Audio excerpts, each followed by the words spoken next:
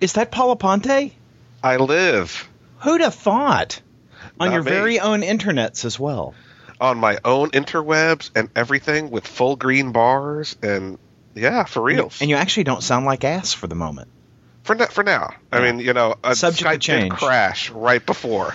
Well, I am putting it on you, Paul, to maintain a stable connection throughout this podcast.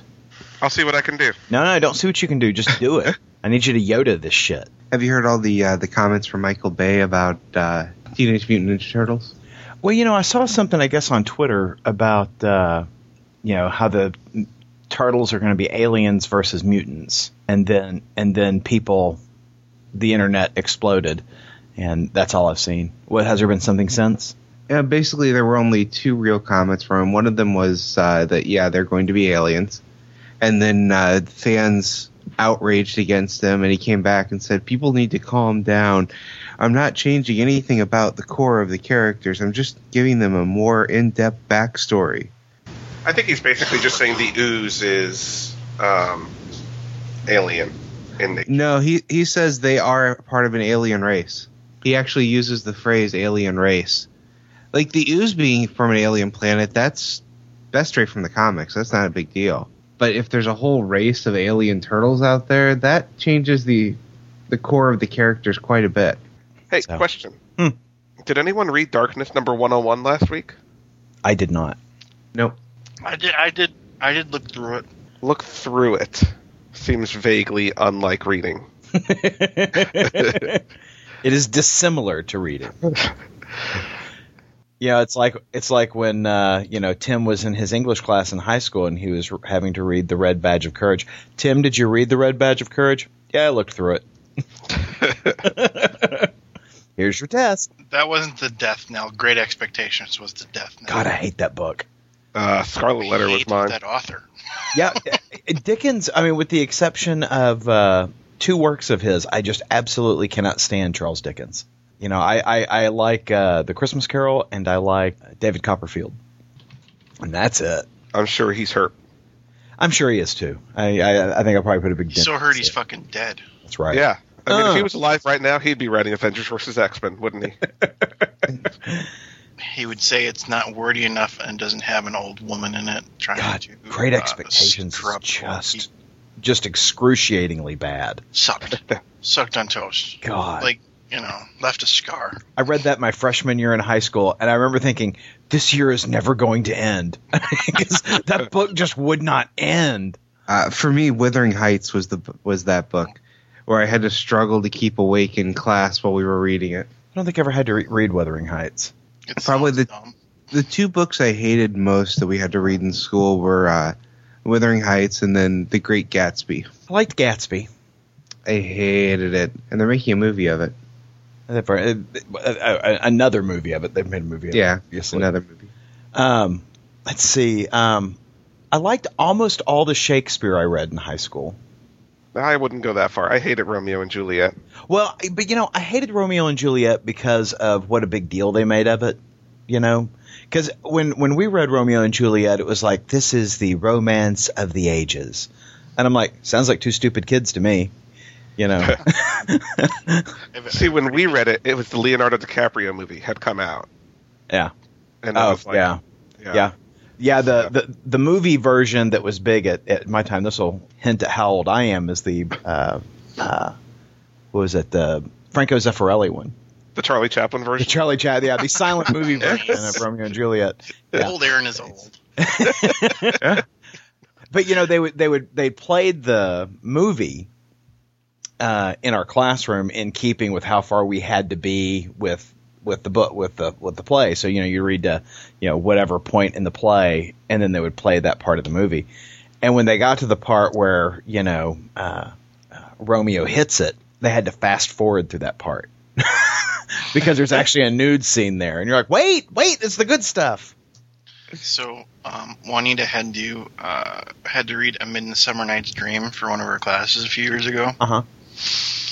And I had to resort to reading it myself and then setting up the stuffed animals and then doing like a Muppet version.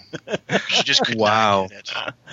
That's awesome. That is I'm not a big Shakespeare fan at all. That is my favorite, though. I love Midsummer Night's Dream. I am a huge fan of King Lear. Oh yeah, and Absolutely Macbeth. love King Lear. But you know, I was real fortunate. I had my Shakespearean literature class in high school. I had a really good teacher in there, and same when in college. I had a fantastic Shakespearean literature professor.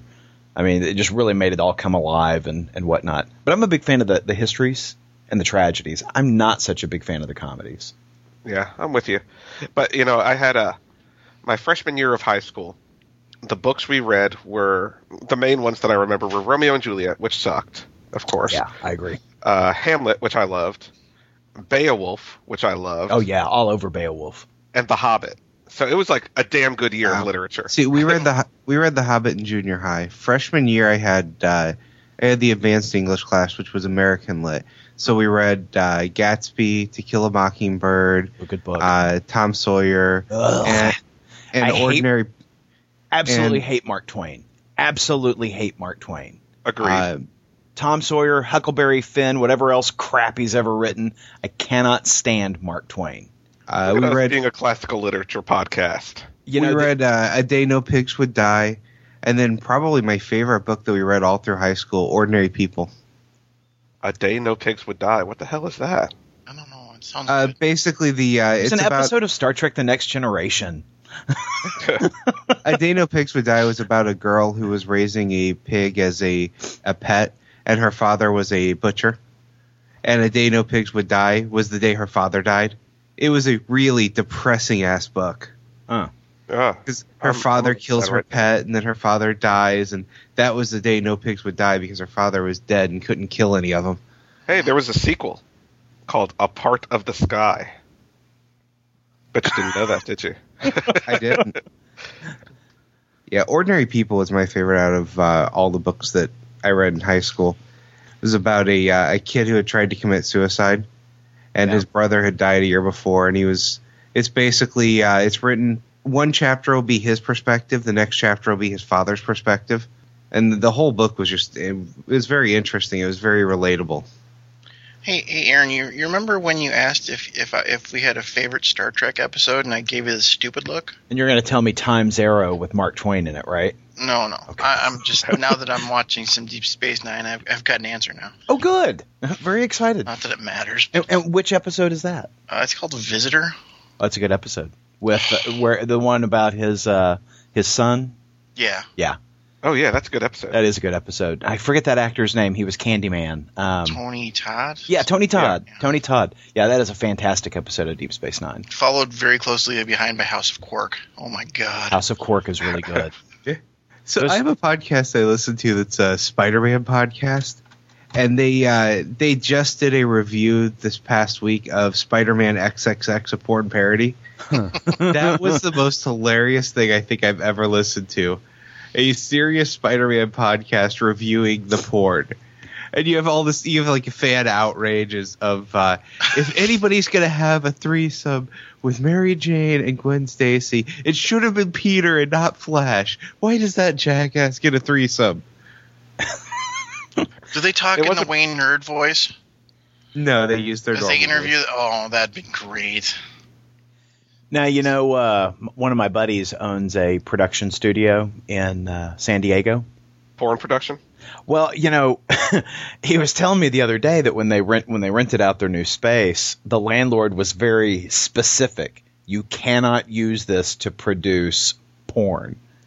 And he's like, okay, but why? Because they're not in the porn business, but he was just like, why? And he's like, church over there, school over there, daycare over there. You cannot do porn here.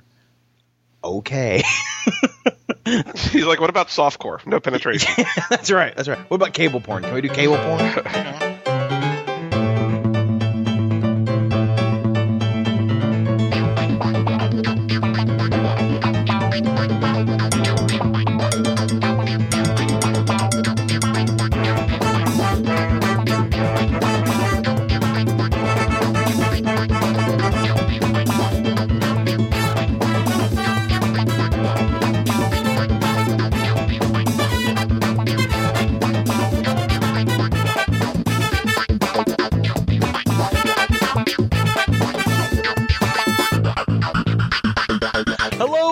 Welcome to Funny Books with Aaron, Polly, Tim, and Wayne.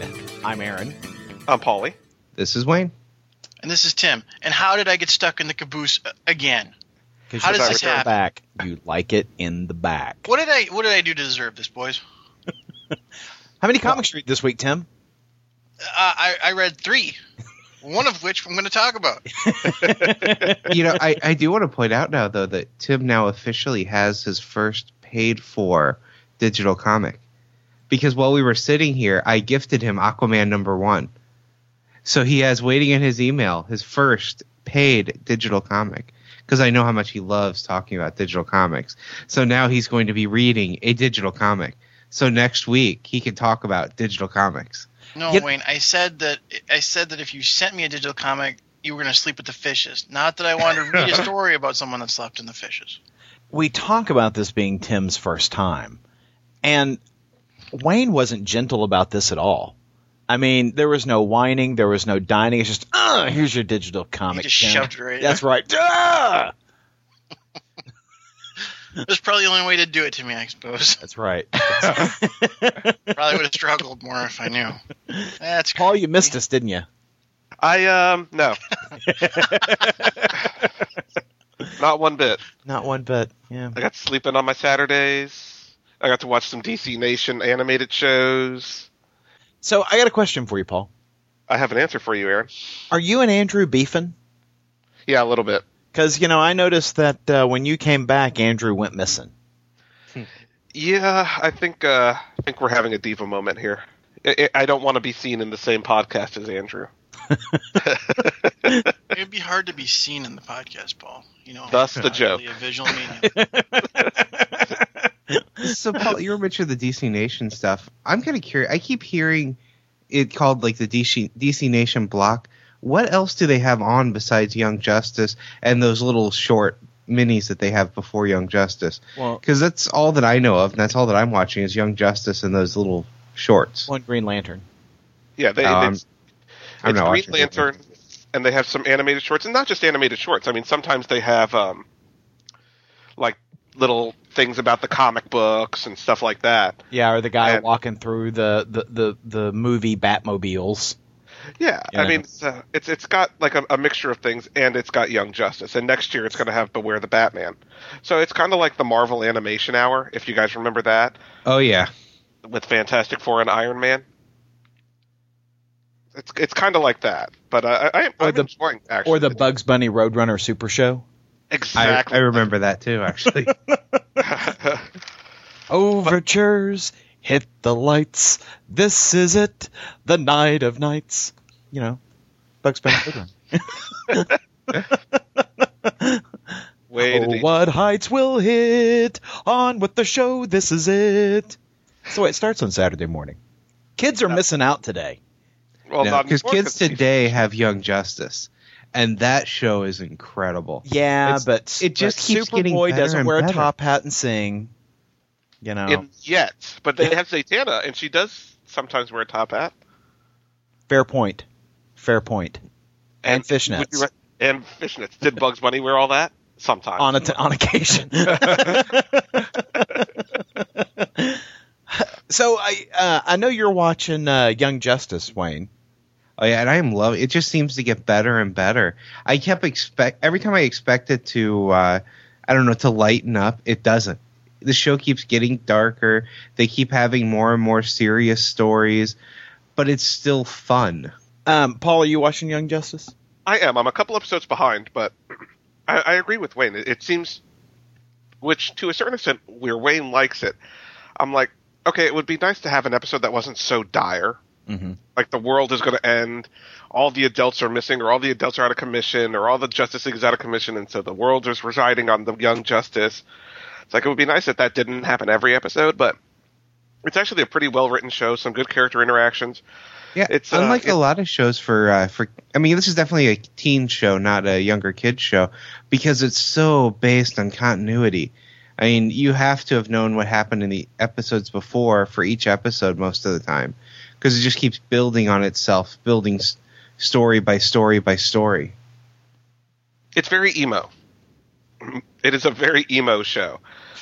Very much a product of its times, but really, I would say it's not quite Justice League Unlimited, Right. but it's pretty damn good. It's pretty damn close, considering it's been a while since we've seen the DC characters other than Batman in animation. Mm-hmm. I mean, they did a really good job of not fucking it up. Like Batman Brave and the Bold, which I hated. I hated that show. Well, yeah, it was a kiddie show. It was a kiddie show. I was like, come on. You follow up Batman the Animated Series and The Batman, which I actually enjoyed, with this. This was, this is staying true to the quality that we expect from DC and their animated properties. Yeah. And it's not just the Young Justice characters. You've got all of the big characters are in here too. The Justice League is a constant fixture of the show. And one of the stories that they keep, that is stretched out since season 1, since episode 1, is that Superman is creeped out that there's a clone of him. Normally on these kind of shows, you would have Superman becoming the mentor of Superboy. But so far, we're in, I think it's the second season, and that's still an ongoing subplot of Superman is creeped out that this person even exists and that he's not going to be a mentor or father figure of him because he's, he finds it creepy. Well, I got to say, I am hugely surprised that I am enjoying Green Lantern as much as I am. The animation style is not one that I particularly care for, that total CG sort of style. And I think it works really well for the show. Once you kind of release the fact that Kilowog in the show isn't the Kilowog from the comics, he's not the war-hardened veteran. He is almost as much a rookie as Green Lantern is in the show. It's really good. Yeah, the animation style kind of surprised me. Because I wasn't, I saw the promo images. I'm like, I'm not going to like this. Yeah. But it actually works better in motion. Yeah, I agree. Than I thought it was going to. Yeah, and it's beautiful in HD. Yeah. It's just beautiful in HD. And I sometimes these particularly DC animated shows follow a formula. There is the problem, big fight, immediate resolution, and you can tell where the resolution is going to occur. And Green Lantern is really kind of broken free from that. Like, it's not always the big battle between hero and villain. It's 3 characters with conflict fighting the same environmental hazard. So it's man versus nature instead of man versus man. And I'm really responding to that. I think the stories are mature. I think they appeal, the action parts of it appeal to a younger audience, but there is enough there for an older individual to really sink their teeth into. I'm digging it. I think the Green Lantern series is fantastic. Well, I'm surprised the way they took it, because it doesn't take place on Earth, really. Right. I mean, the first episode does, but he's, very quickly the basis of the series, and I'm not ruining much here. Right. Is that they go into the far reaches of space, and it would take them hundreds of years to get back, and they're trapped out there. And so it's kind of like it's Star Trek Enterprise. Voyager. Star Trek Voyager. Yeah. It's like Star Trek Voyager, and I'm like, that's an odd way to take it, because you expect to see his interaction with Carol Ferris and the Earth stuff and Sinestro, and they stay away from all of that. But I think that's the part that really works about Green Lantern in the comics is when he's not on Earth. I mean, I don't the stories that I truly dislike about Green Lantern are the Earth stories, with the exception of the destruction of Coast City. But when he's off in space, I think is when the character really works, because he is more of a science fiction character than a superhero character. That's the exact opposite of what I enjoy out of Green Lantern. When he's off in space, I could care less. I don't like the big cosmic stories. I want it more down to earth. That's why I was such a big fan of Kyle, because he was more, he was more earthbound when it came to being a Green Lantern. And you'd probably hate what's going on currently in Green Lantern too, because it's very earth-based.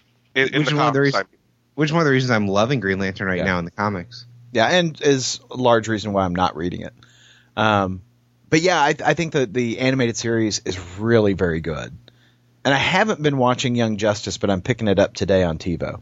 Now, when you say pick up on TiVo, does TiVo have previous episodes, kind of like a Netflix or a Hulu type thing? No, but you can't. I mean, the TiVo service itself doesn't, but you can go through and pick it up from Hulu through your TiVo. Oh, nice. Yeah. And by the time our folks, our audience is listening to this episode, Ultimate Spider-Man would have started. Yeah, April 1st. And supposedly it's people have seen the first episode, and it's supposedly really good, written by Paul Dini. Yeah. Yeah, no, I'm excited about that. He's a regular character. I have TiVo all programmed to get it tomorrow morning. Well, we can talk about it next week on the show. Or we won't. You never know. I'm pretty sure we will. Unless it sucks. You never know. No, if it sucks, we'll talk about it. I promise I'm not talking about it. Well, speaking of suckage, Superman #7 came out this week. We've been talking about this book for weeks now. We're looking forward to the start of the Keith Giffen, Dan Jurgens run. Friend of the podcast, Dan Jurgens. And I have nothing bad to say about him. But Superman #7 sucked. I'm sorry. I did not care for this book at all. Now, Paul. Yes. What didn't you like about this book? It feels very much like the George Perez run that started the series that I didn't care for. It just, I don't care for the characterizations, the characters. When I say characterizations, the dialogue is very stiff. It's very 70s, 80s style of dialogue. I don't like characters who narrate everything they're going to do. Like, maybe if I punch him in just the right spot, blah, blah. Oh, it just felt like very stiff. I'm looking for a Superman book that just feels like a modern, well-written Superman book, and this just did not feed that. And I was looking forward to it because I like Hellspawn as a villain, and they brought in Hellspawn as a big villain for Superman, and it just felt very silly to me. Yeah, I agree that this seemed to just grow out of the previous run. It felt just like what I had already been reading. I wanted this to be a more cut, basically cut with what happened. Here's what's going now. Bigger difference, I guess, than it was, because it really wasn't a feel change with the new creative staff. I did think the first page, like I was hopeful when I saw the first page, because I was jazzed when I saw the first page. Yeah, that to me, that's Superman.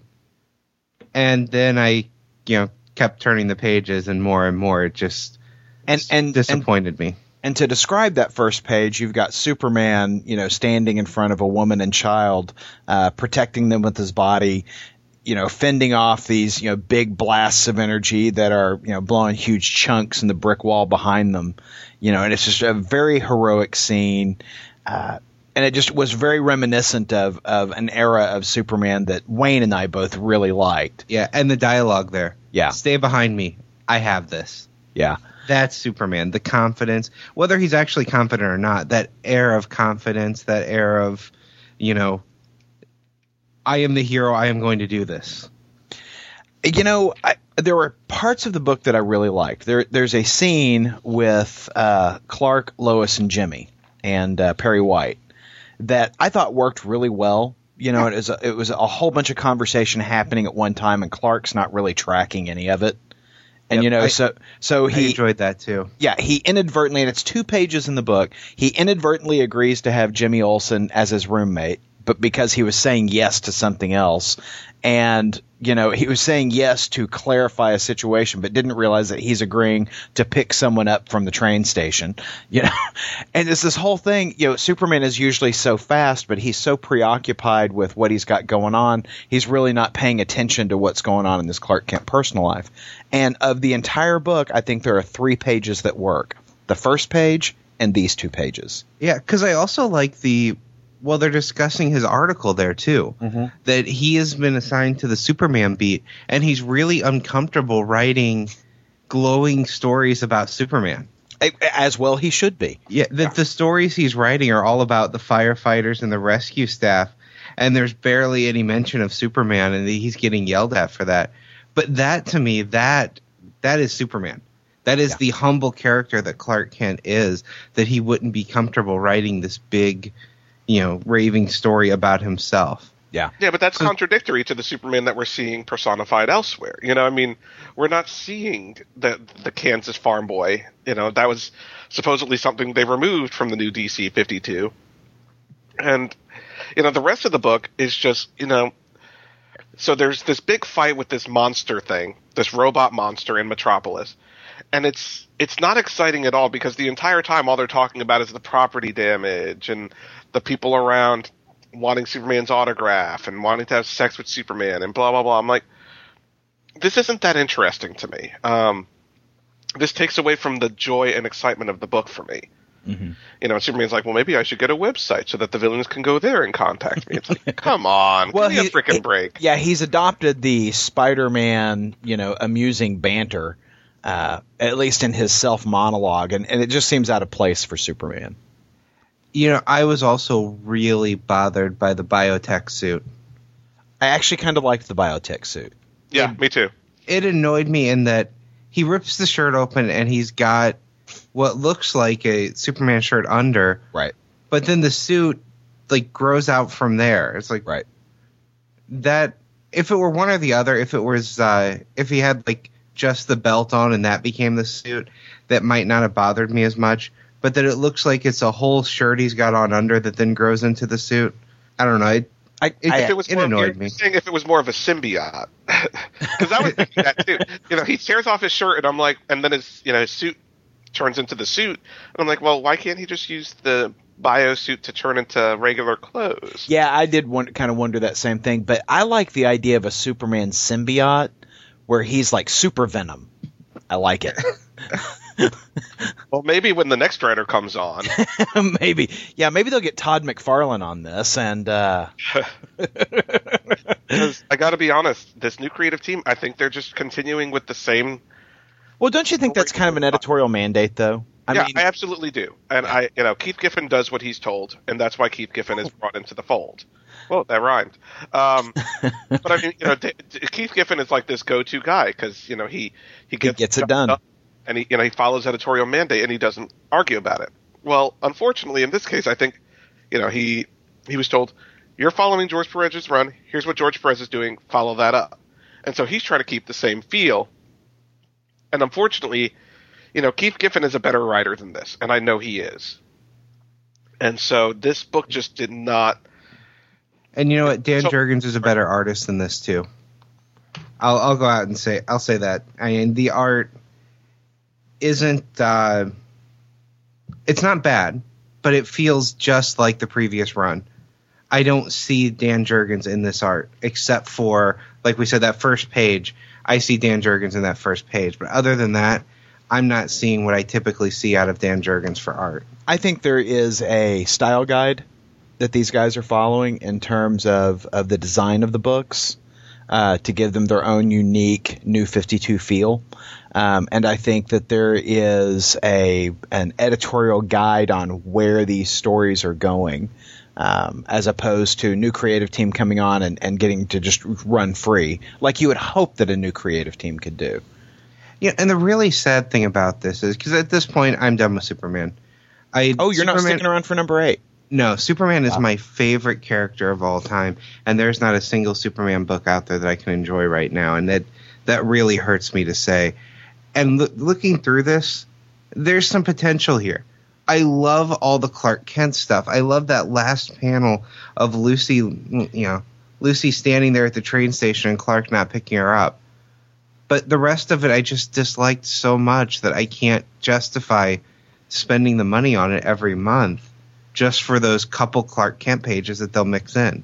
Well, I have seen enough movie of the weeks to know what Superman number 8 is going to bring. Lucy is going to either be a hooker because a pimp picks her up, or she's going to be starring in porn, because that's what happens when you don't pick up a young lady at the bus station. So, my prediction. So maybe I will pick up. Maybe I will pick up at a break. Well, and the title of number 8 is Seduction of the Innocent. So, cue porn music. Backdoor Lucy. So, One Night in Lucy. Yeah. So I'm assuming none of us are on for Superman number 8? I'm actually going to pick up Superman number 8. Those 3 pages were worth it enough for me to pick up one more issue. Well, you let me know if it's worth it. I will do that. Yeah, if it's worth it, I'll wait until the price drops and I'll buy it digitally. But yeah, those 3 pages were about the only thing that I enjoyed in it. I mean, it really is sad. I want a good Superman book so badly because he is my favorite character out of comics at all. Oh yeah, no, I'm right there with you. I'm aching for a good Superman book. Yeah. Well, luckily we don't have to keep aching for a good Daredevil book. Holy shit! Daredevil number 10, book of the fucking week. Yes. Yes, book. Oh man, that book is so good. Let's start with the cover. The cover is beautiful. You've got kind of this etching sort of lithograph kind of look to the Mole Man and the Mole People fighting Daredevil. It is a gorgeous cover by Paulo Rivera. Hey, Tim, why don't you write this down for cover of the year so we don't forget it? Yeah, I'll pass. You know what I'm doing? I'm taking pictures of my covers this time around, and I'm creating a little folder for them. Nice. But this cover is beautiful. Is just beautiful. Paulo Rivera just knocked that out of the ballpark. Yeah, I really wish after reading these last couple issues that I would have started with Daredevil number 1 to get this entire Mark Waid run. Because he is blowing me away. I mean, as I read this issue, there were a lot of points where it's like, okay, I see what's going to happen here. Mm-hmm. Every single time I was wrong. Yeah. I mean, Mark Waid, he is probably my favorite writer at the moment. Because everything he writes, I just absolutely enjoy. But he has this way in his stories of setting up the most cliche events and then going in completely different directions. He consistently fools me with his writing. I'm not usually one to be interested in comic book scripts, but I'm really curious to see how he scripts these books with Paulo Rivera, because I want to know how much of this visual storytelling are cues from the writer versus Paulo Rivera just being brilliant. Yeah, because there's a lot with this particular run of Daredevil dealing with Daredevil's powers. Yeah. I mean, more than any other Daredevil story, these have done a good job of explaining what are his weaknesses when it comes to being blind, as well as what is it actually like? What is he seeing? What are his senses? And part of that is the dialogue and the inner dialogue, but a lot of that is, like you said, the art. Yeah. Well, this issue opens up with Daredevil having been dropped into this pit, what he originally believes is a pit, and then realizes that he's plummeting towards the gaping maw of some giant monster. And, he has this dialogue that says, despite what we heard as kids, neither Jonah nor Pinocchio could really survive inside a giant beast. Not for 10 seconds. It's not a cartoon cave. It's a choking wet abyss with acid spit and teeth and an appetite. And as he, goes into this creature's mouth, he rapidly figures out what to do, and he essentially garrots the thing's tongue. Yes. He wraps the cord from his billy club around it and just rips the thing's tongue in half. And, of course, it roars in pain and spits him out. And I'm just like, oh, my God, that is freaking awesome. Besides being awesome, this is another point where I really have to give it to the artist. I wouldn't like this art style in another book. Yeah. I mean, I'll say that right now. I don't want this art style in Spider-Man. But for Daredevil, this really works. That scene, if it were drawn by someone who does, brighter colors and wasn't trying to put this all in darkness, that could have been a corny scene to see. Or it could have been a grotesque scene. As it is, I cringed when I saw that. Yeah. Because it just looks painful. Well, and part of it is there's no detail. It's all dark. Well, and what's great is, the art is so perfectly matched to what's going on. I mean, you felt that. You saw him wrap it around the tongue, and then there's the big explosion of blood and tissue. And I mean, I think we all just kind of went, oh my God, that's got to hurt like a mother. And then I love the narration from Daredevil. If I could see half the stuff I get myself into, I'd be scared brown. Yeah. This book is fantastic. This book is just absolutely fantastic. Yeah, it just keeps surprising me over and over. It doesn't do what I expected it to do, and I'm going to have to go out and get the trades of the first however many issues I didn't get of this title, because from this point on, I think if Mark Waid goes on a book, I'm going to always give it at least the first issue, because I don't normally follow writers. Mm-hmm. He consistently produces material that I love, and he doesn't have just this one-track style. Irredeemable is nothing like this book. Right. Incorruptible is nothing like this book, and Irredeemable and Incorruptible have different feels as well. So he's capable of, telling completely different kinds of stories, and I will still enjoy them. So, there was a little actual online controversy about this book this week. I don't know if any of you guys saw this, but if you'll recall from issue 9, there was a little speculation about Daredevil sniffing his fingers after having been with Black Cat. Of course he did. And there is a note that the Black Cat leaves for Daredevil, and she says, "If you're reading this, rumor has it that you're very good with your fingers, and I would not disagree." Rich Johnston over at Bleeding Cool had some things to say about it, complaining about this ongoing little bit that Mark Waid's put in about Daredevil and his use of his fingers. Finger banged her, yeah. Yeah, I don't know why anyone's got a problem with that. It's not like they actually said finger bang. I mean, the only people who are going to get it are people who know what the hell that means. I mean, I think it's very amusing. I think it's very amusing. Yeah, I agree. It's not graphic. It's just kind of it's an undertone. Mm-hmm. She didn't say, "I remember your dick." I mean, she just said, "You're good with your fingers." Come on. Yeah. Yeah. It cracks me up. And it also cracks me up that people get, bent about that kind of thing. But yeah, I'm just in love with Daredevil. And not just because he's good with his fingers. But it helps. So, FF number whatever the hell this is, 16. So,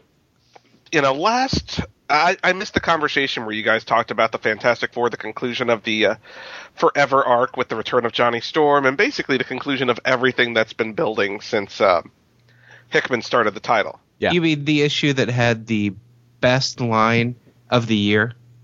To me, my Galactus. Yes, that issue. So this is kind of like the follow-up to that issue. I mean, this is the conclusion in the FF series of their piece of it, and so I kind of wanted to talk about it because I missed a bit of that conversation, and this issue I thought had some pretty big moments. Mm-hmm. And spoilers on, because I'm really more focusing on the ending here. First of all, I thought this was a great book. But they should have called this, FF number 16, The Scolding. Yeah. Because really, it's all about I'm going to get grounded. I'm going to be scolded. Here's the scolding. I mean, that is what this book is. Yeah, I mean, it's all from Valeria's point of view. And, I thought, I got to say, the Jonathan Hickman run has been a little hot and cold for me. And I'm a big Jonathan Hickman fan. But I did drop out of FF when the Black Bolt thing happened. And, now seeing how the story concluded, those Black Bolt issues seem more pointless than even before. Yeah, those were filler. Because, I mean, that literally had almost nothing to do with how the story resolved itself. Right.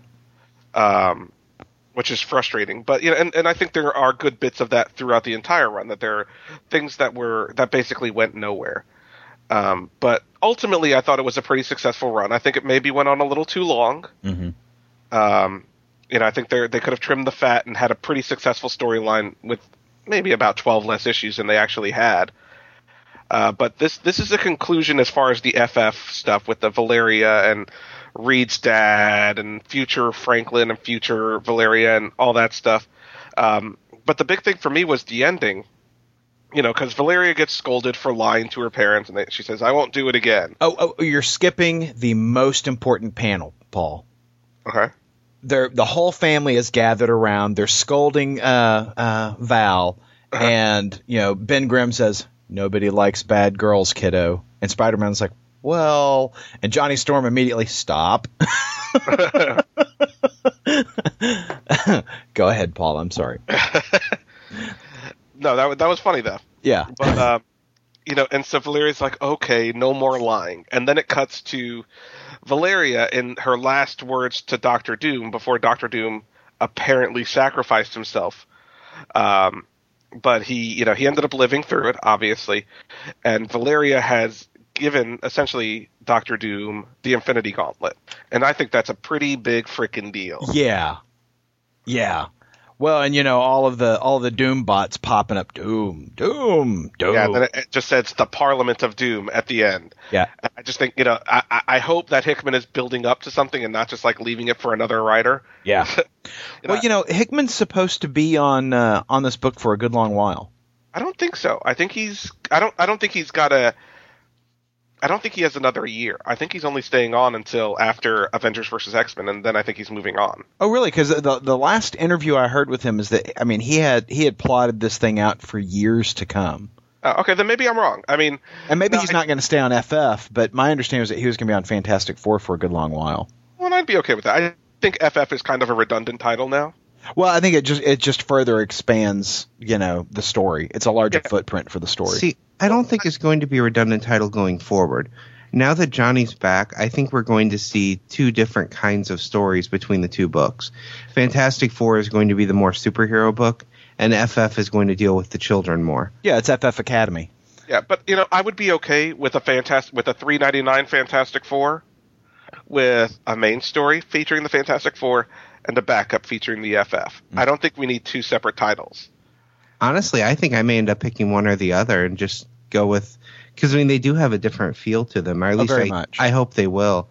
What I'm kind of curious about, for you guys who've read the Cosmic stuff, whose body is that had the gauntlets on its hands? I'm wondering that myself, because last I heard the gauntlet was... Oh, no, wait. I think this is the Infinity Gauntlet from another universe, though. Yeah, I think so as well. I think that the body you saw is one of the Reeds, one of the evil Reeds. Yes, you're right. Now that you mentioned it, because one of the other Reeds did have an Infinity Gauntlet on his arm. Right. Okay. And so I think that's what it is, because the Infinity Gauntlet in the main Marvel universe has been, the gems have been dispersed again amongst the Illuminati. That happened in the second arc of the current Avengers storyline. Right. So yeah, I really dug it. I thought this was a good book.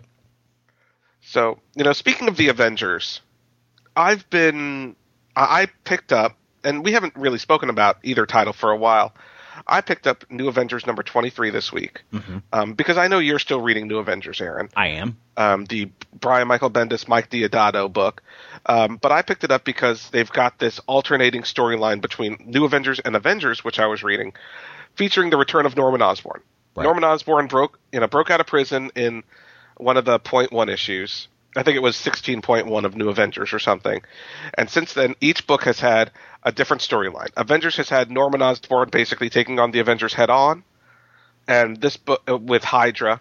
And New Avengers has basically had the formation of a new Dark Avengers, which I guess is leading into that Jeff Parker book. Mm-hmm.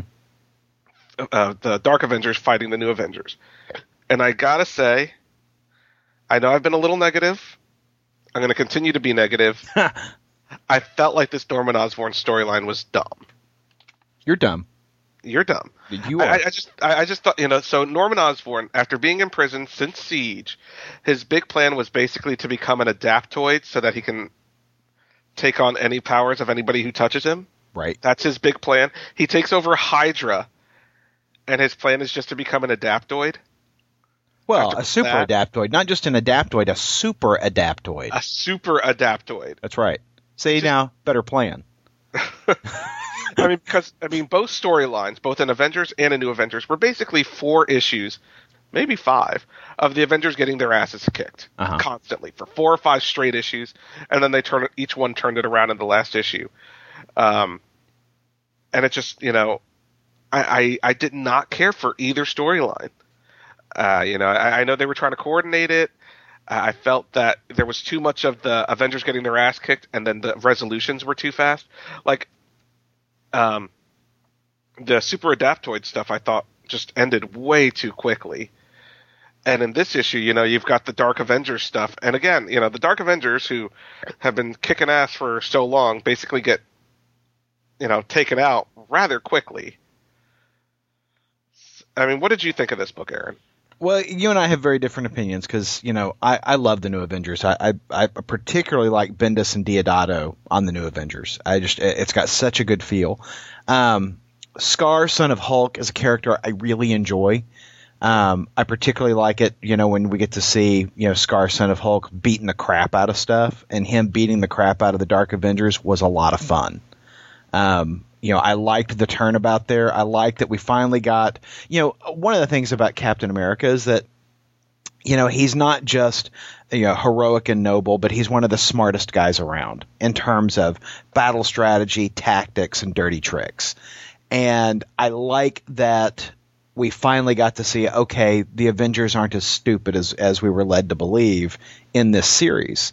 Because he had the foresight to give Scar, Son of Hulk, a cell phone out there in the Savage Land.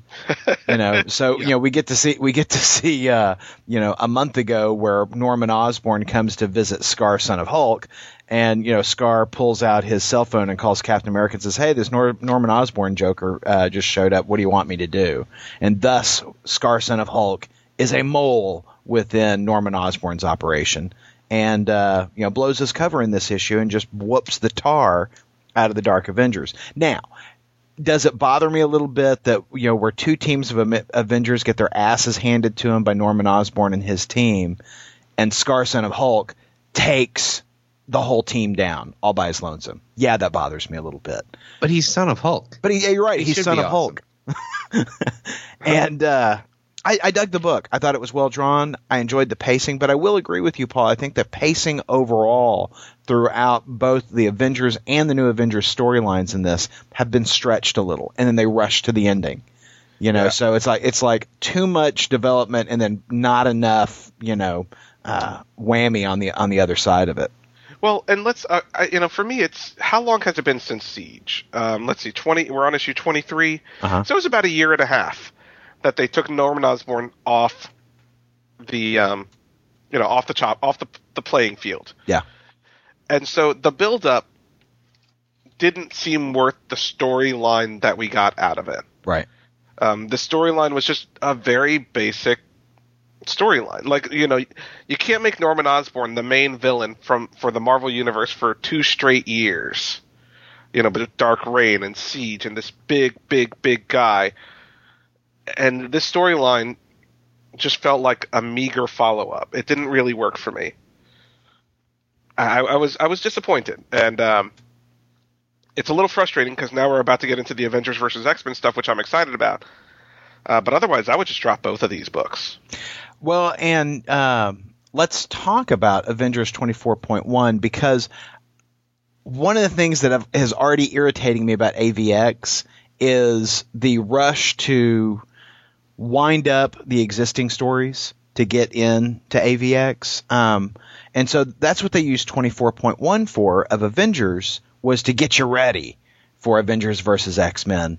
Something that's key to Avengers versus X-Men 0 occurs in 24.1. And what bugs me about it, Paul, is that it's just, we've got these, 2-year-long storylines where they just take their freaking time to tell a story, and then they rush and do this thing that they did with Vision. And what I'm referring to is, the Vision, the real Vision, not that Joker over in the Children's Crusade, but the real Vision has been off the grid since Disassembled. She-Hulk tore him in half, broke him apart, and the Vision hasn't been, in the Marvel Universe in regular continuity since that time. So they bring him back in 24.1.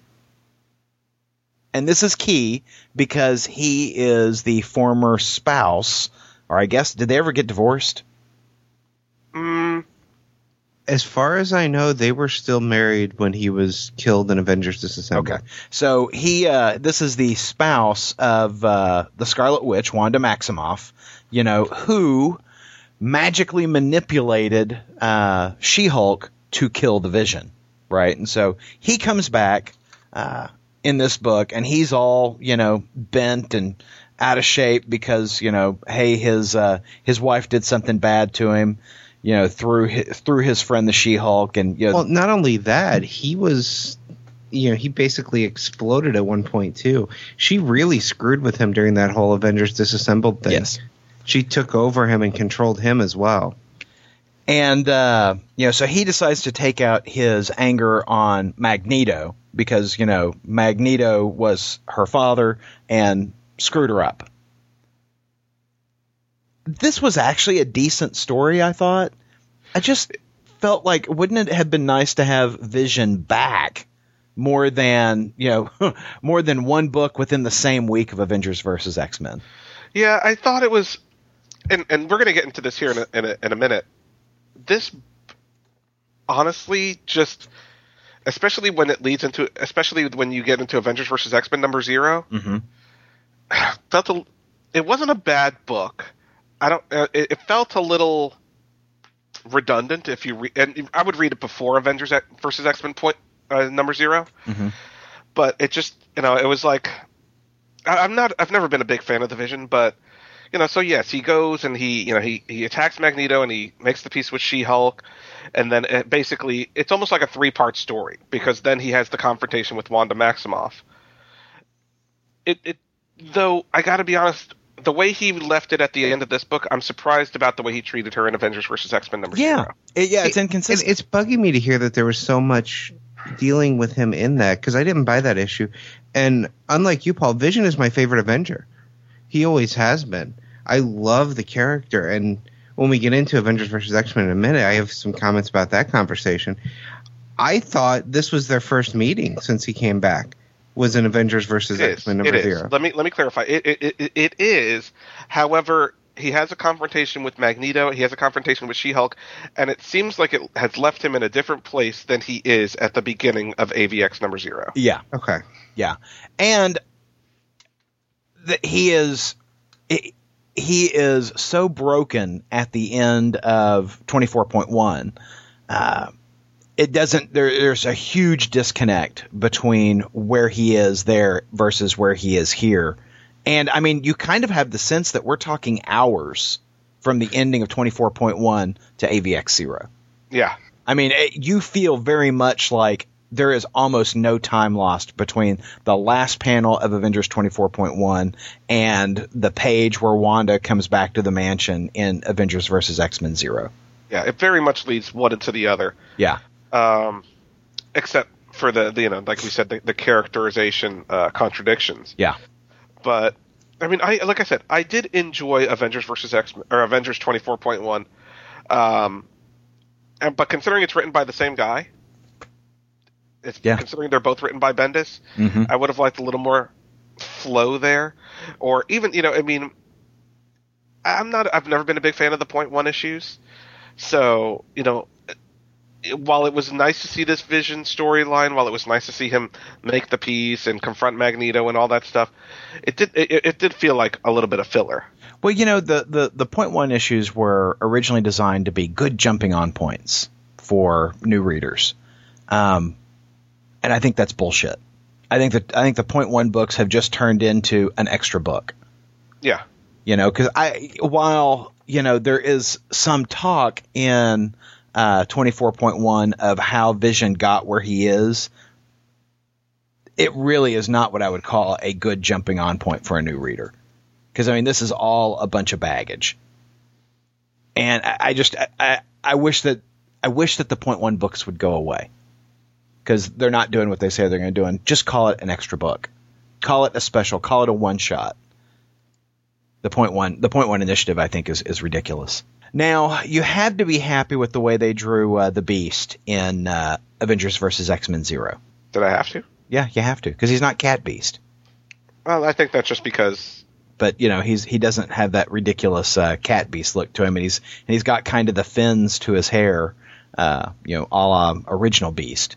Where was Beast in Avengers vs. X-Men number 0? He was in the background at the mansion. Yeah. Oh, okay, that was Frank Cho, wasn't it? Jason Aaron. Yeah, Frank Cho. I'm sorry, the writer. Yeah, you're right. Yeah, Frank Cho. Oh yeah, okay, I see what you're talking about. So since you guys read the 0.1, I'm curious what you thought of this issue. For me, I loved half of this issue and I hated half of it.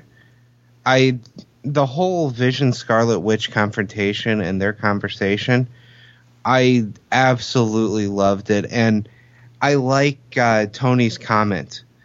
I get it. I just always like them together. Yeah. That's a fan's comment. I mean, it sure is. Absolutely. That's exactly how I felt when I read that. But yeah, reading through those couple pages of his confrontation with her and basically telling her, hey, I get it. You went through a rough time. It was tough, but I can't forgive what you did. Mm-hmm. Oh, those. If it wasn't for the fact that the second half of the book and that Daredevil came out this week, this would have been my book of the week just for those couple pages. I could care less about the fight before that, but just those pages really got me into it because I love Vision. He's my favorite of the Avengers.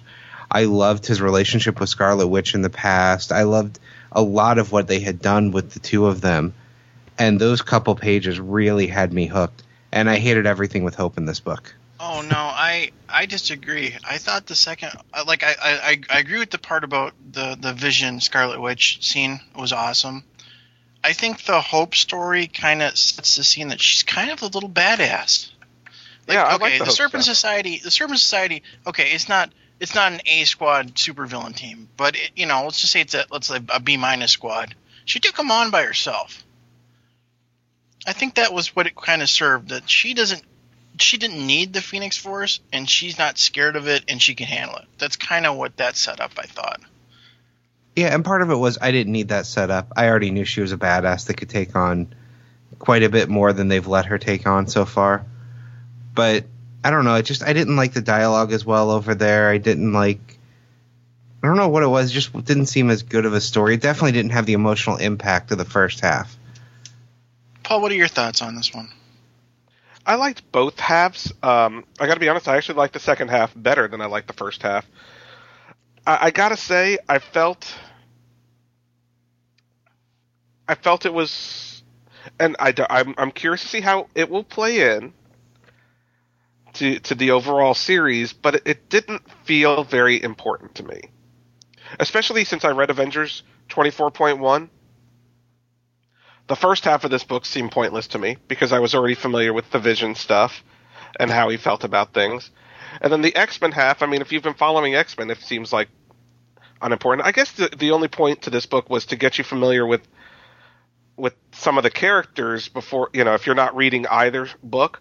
But this wasn't really a good intro to the Avengers and what's going on in those titles, other than the Scarlet Witch. And, it was a good introduction to X-Men. I will say that. You do get a sense of who Hope is, and it's very obvious that the storyline has heavily to do with Hope. I took it as establishing status quo. If Vision and Scarlet Witch play a big part in this storyline, then I think that will have been what they were trying to do. Well, I think maybe Scarlet Witch is going to have a big part in the story. Well, I got to be honest. You know what I'm thinking? I'm thinking everyone's kind of under the impression that the Phoenix is coming for Hope. I think the reason they're playing up Scarlet Witch so much is that maybe the Phoenix is coming for the Scarlet Witch. Or Squirrel Girl. Or Squirrel Girl. Yes. But I will timing endorse of the it. story if it goes either of those directions. If Squirrel Girl gets it, I will wholeheartedly endorse this story. If Wanda gets it, I will be pleasantly surprised. Because the timing of it, she came back in Avengers Children's Crusade, around the same time that this Phoenix started coming back to Earth. It seems like maybe that's the way they're taking it, that, it could come back for either one of them, but everyone thinks it's coming for Hope. So, I mean, I if that's what's happening, I'm okay with that. It would explain a little bit of why we need to focus on Wanda so much. Because right now I don't understand why she's so important. I don't understand why anyone's allowed Wanda to live. Well, now you sound like a Cyclops. She has reduced the mutant population to 1/10 of what it was. She, killed Avengers. She pitted Avenger against Avenger. She disassembled the Avengers. And the Avengers aren't supposed to disassemble. They're supposed to what? Assemble. So, yeah, because they're all about the ass. But I don't. That whole we're family, we forgive these things. You killed some people. Jack of Hearts, Scott Lang, Vision. Yeah. Well, and tell that to Wonder Man who's sitting in prison right now. That's right. Yeah. Yeah, so I can forgive some stuff, but I get pretty stern if you drink my last beer. I can't imagine how I might respond if you killed a couple of my buddies. Yeah, I do like that she wiped out so many mutants, though, because let's face it, there were too many mutants. Yeah, but Says a non-mutant, Wayne. Yeah, exactly. Well, yeah, if I were in More- a comic book world and I were a mutant, I'd be pretty upset about it, too. There you go. I'm just tired of you spewing your Homo sapien bigotry. You're clearly on the Avengers side. Every word that comes out of your mouth, Wayne, is mutant hate. You and your Fair enough. anti-mutant agenda. When it comes to this book, fair enough. So generally, what did you guys think about the book? I thought it was kind of a weak introduction to the crossover. Like I said, I absolutely loved the Vision Scarlet Witch stuff, but I didn't read that point one. So I didn't get any of this setup. It was just, this is how Vision is dealing with her being back. And that was my only introduction to how he was taking it. And those pages were chilling. It was a great interaction, good storytelling moments. What it has to do with the overall story, I don't know yet. But I absolutely love that half of it because those are two characters I've always really enjoyed. Well, I guess my thought on the book is I don't know why Avengers 24.1 and Avengers vs. X-Men 0 weren't the same book. Because I picked up 24.1 not realizing that it had anything to do with Avengers vs. X-Men. And it was only by sheer luck that I picked it up. And let me tell you, I read it out of order. I read AVX before I read Avengers. And, the whole time I'm reading AVX, I'm like, when the hell did Vision come back? I found it as an established reader, I found it very confusing. And then, the next thing I read was 24.1, and I was like, oh, okay. Some numbering would have been helpful. Well, and I think, honestly, they could have done Avengers 24.1, the prelude to Avengers vs. X-Men, and they could have done, Uncanny X-Men number 7.1, the prelude to, Avengers vs. X-Men. And I think these storylines would have fit better there. Mm-hmm. I feel if you're going to put Avengers vs. X-Men on the cover, then you need to hit the ground running. Yes. And I felt like this was not hitting the ground running. This was very much a quiet, introspective start. And, you don't want to see that as the start of your crossover. No. I mean, I get it's a 0 issue, but... I also thought the cover was misleading. I expected this to be a story about Wanda and Hope interacting. I didn't know until I got it home and started reading it that it was two entirely separate stories. That it was, here's a setup on the Avengers side, here's a setup on the X-Men side. I thought it was going to be those two characters meeting each other. Yeah. And that wasn't the case. Now, and not to set up any sibling rivalry for the architects of the Marvel Universe, and I know Wayne's going to disagree with me, but I thought Jason Aaron did a bang-up job compared to the stuff I've been reading from Brian Michael Bendis recently. They're alternating on the actual book, and I'm more looking forward to the Jason Aaron stuff than I am to the Bendis stuff. Yeah, I disagree with you, but I knew you would. What's new? Yeah, shocker. Don't worry. I'll start something with you. It's a sign that there was something in this book for each of us. That's because I really enjoyed that Scarlet Witch Avenger story. It was very good. And it sounds like you really enjoyed the Hope stuff, so there was something for both of us, at least. But you look it on the bright side, not trying to start a war. That's right. I'll save the war for where the actual series starts coming out. But no, I did. I felt that these stories would have been better placed somewhere else rather than in the start of the crossover. That's just my opinion. But I feel like you need to hit the ground running. Again, not a bad book. But I'm looking forward to number 1 next week. I think that will decide whether I'm really going to be on board this crossover or not. But, art by John Romita Jr. I know Tim's on board. From the sounds of it, they could have put it together and done a Vision and Scarlet Witch one-shot and combined both of those stories. Yep. And that would have been something I would have picked up and probably enjoyed more, having both parts of the story put together into one. Yeah, I agree. Yeah. I mean, they've had an AVX banner on every Marvel book for the last 4 months. They could have just put AVX Prelude on a couple of issues. Well, and I find it interesting that there was no AVX banner at all on this book. I mean, on Avengers 24.1, there's nothing here to tell you that this is leading into Avengers versus X-Men. I find that startling. It's almost as startling as the marketing campaign for John Carter. Just saying. And speaking of which, Paul, didn't you see John Carter? God damn you, Aaron. So I emailed Aaron this week, and I said, now that I'm back on the podcast, can this be the first week where we don't fucking talk about John Carter for once? No, because it was good and it had bad marketing, and we're doing a better job marketing this movie, than Disney did or whoever was marketing it. I mean, Aaron has probably had more people go to this movie than the trailers did, because the trailers sucked. That may be true. That may be true. Paul, did you like John Carter? Yes, I did very much enjoy John Carter. I don't think I had the love for it that you did, but I did enjoy it. All right, then. I was like, if we talk about the marketing or John Carter one more goddamn time. Now I just got to get Tim to go see it. No. Do it. Send Tim a gift card. He'd just go see Bridesmaids 2. Or American Reunion. Or Mirror Mirror. My wife dragged me to that Revenge of the night. Titans. It was horrible. Ooh, Wrath of the Titans. I'm with you, Tim. Yeah. Even though I hated the first one. I thought the first one was aight. I could get by on the second one.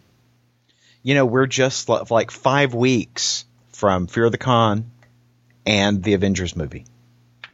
And New Comic Book Day. Free Comic Book Day. Yeah, why does it all have to be the same weekend? Can I bitch? Yeah, God damn. 3 awesome things all happening on the exact same weekend. Like, the rest of the year's going to suck, comparatively speaking. Yeah. I'm afraid you're right there, Tim. Well, let's face it, the rest of the year was going to suck whether these 3 cool things all happen on the same time or not. We do get a new Batman movie later in the year. This is true. And an event. Oh, wait, no. The Avengers the same weekend. It's got to be something. Welcome to the conversation, Paul. Shut up. Shit it. Sigh. I love having Paul back on. I quit. Andrew, you can come back next week. All right. It's like it's like kind of a divorce situation where it's like we get custody of Paul one week and custody of Andrew the second week. That's right. I like this. We had to split up the children. Yeah. All right. Well, it was good to have you back, Paul. It was. I'm here. That is something we all could agree on, Paul. You were here. So all that comic book talk just bursting out of you. You had to get back on a podcast and spew venom. I did, and I was angry this week. Well, I'm not angry, but I read some shit this week, and next week should be good. We got Avengers vs. X-Men #1. We got Supreme #63. Huh? New issue of Fatale. Supreme. Is this the thing that they reignited from Extreme? Yeah, it's picking up the old storyline. Yeah. Okay.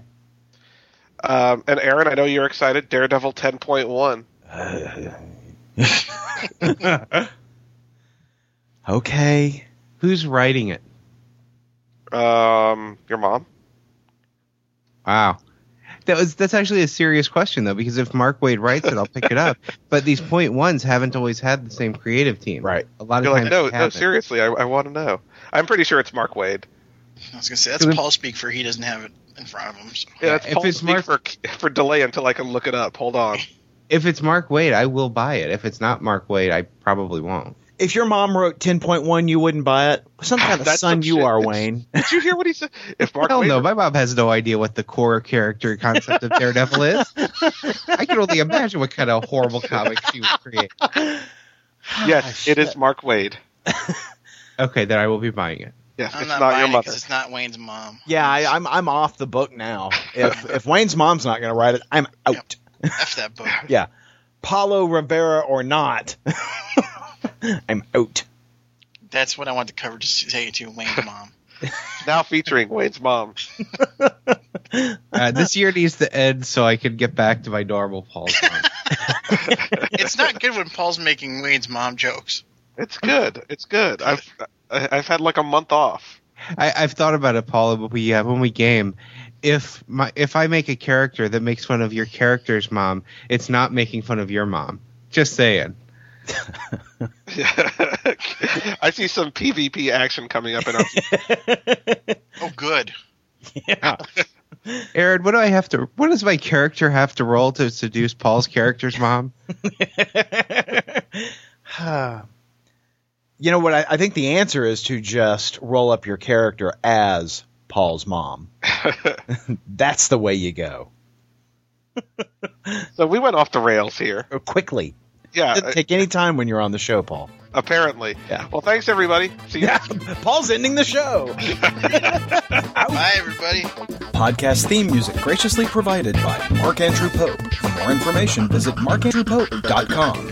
Funny Books with Aaron and Polly is a production of ideologyofmadness.com. No Spider-Man clones were harmed in the production of this podcast.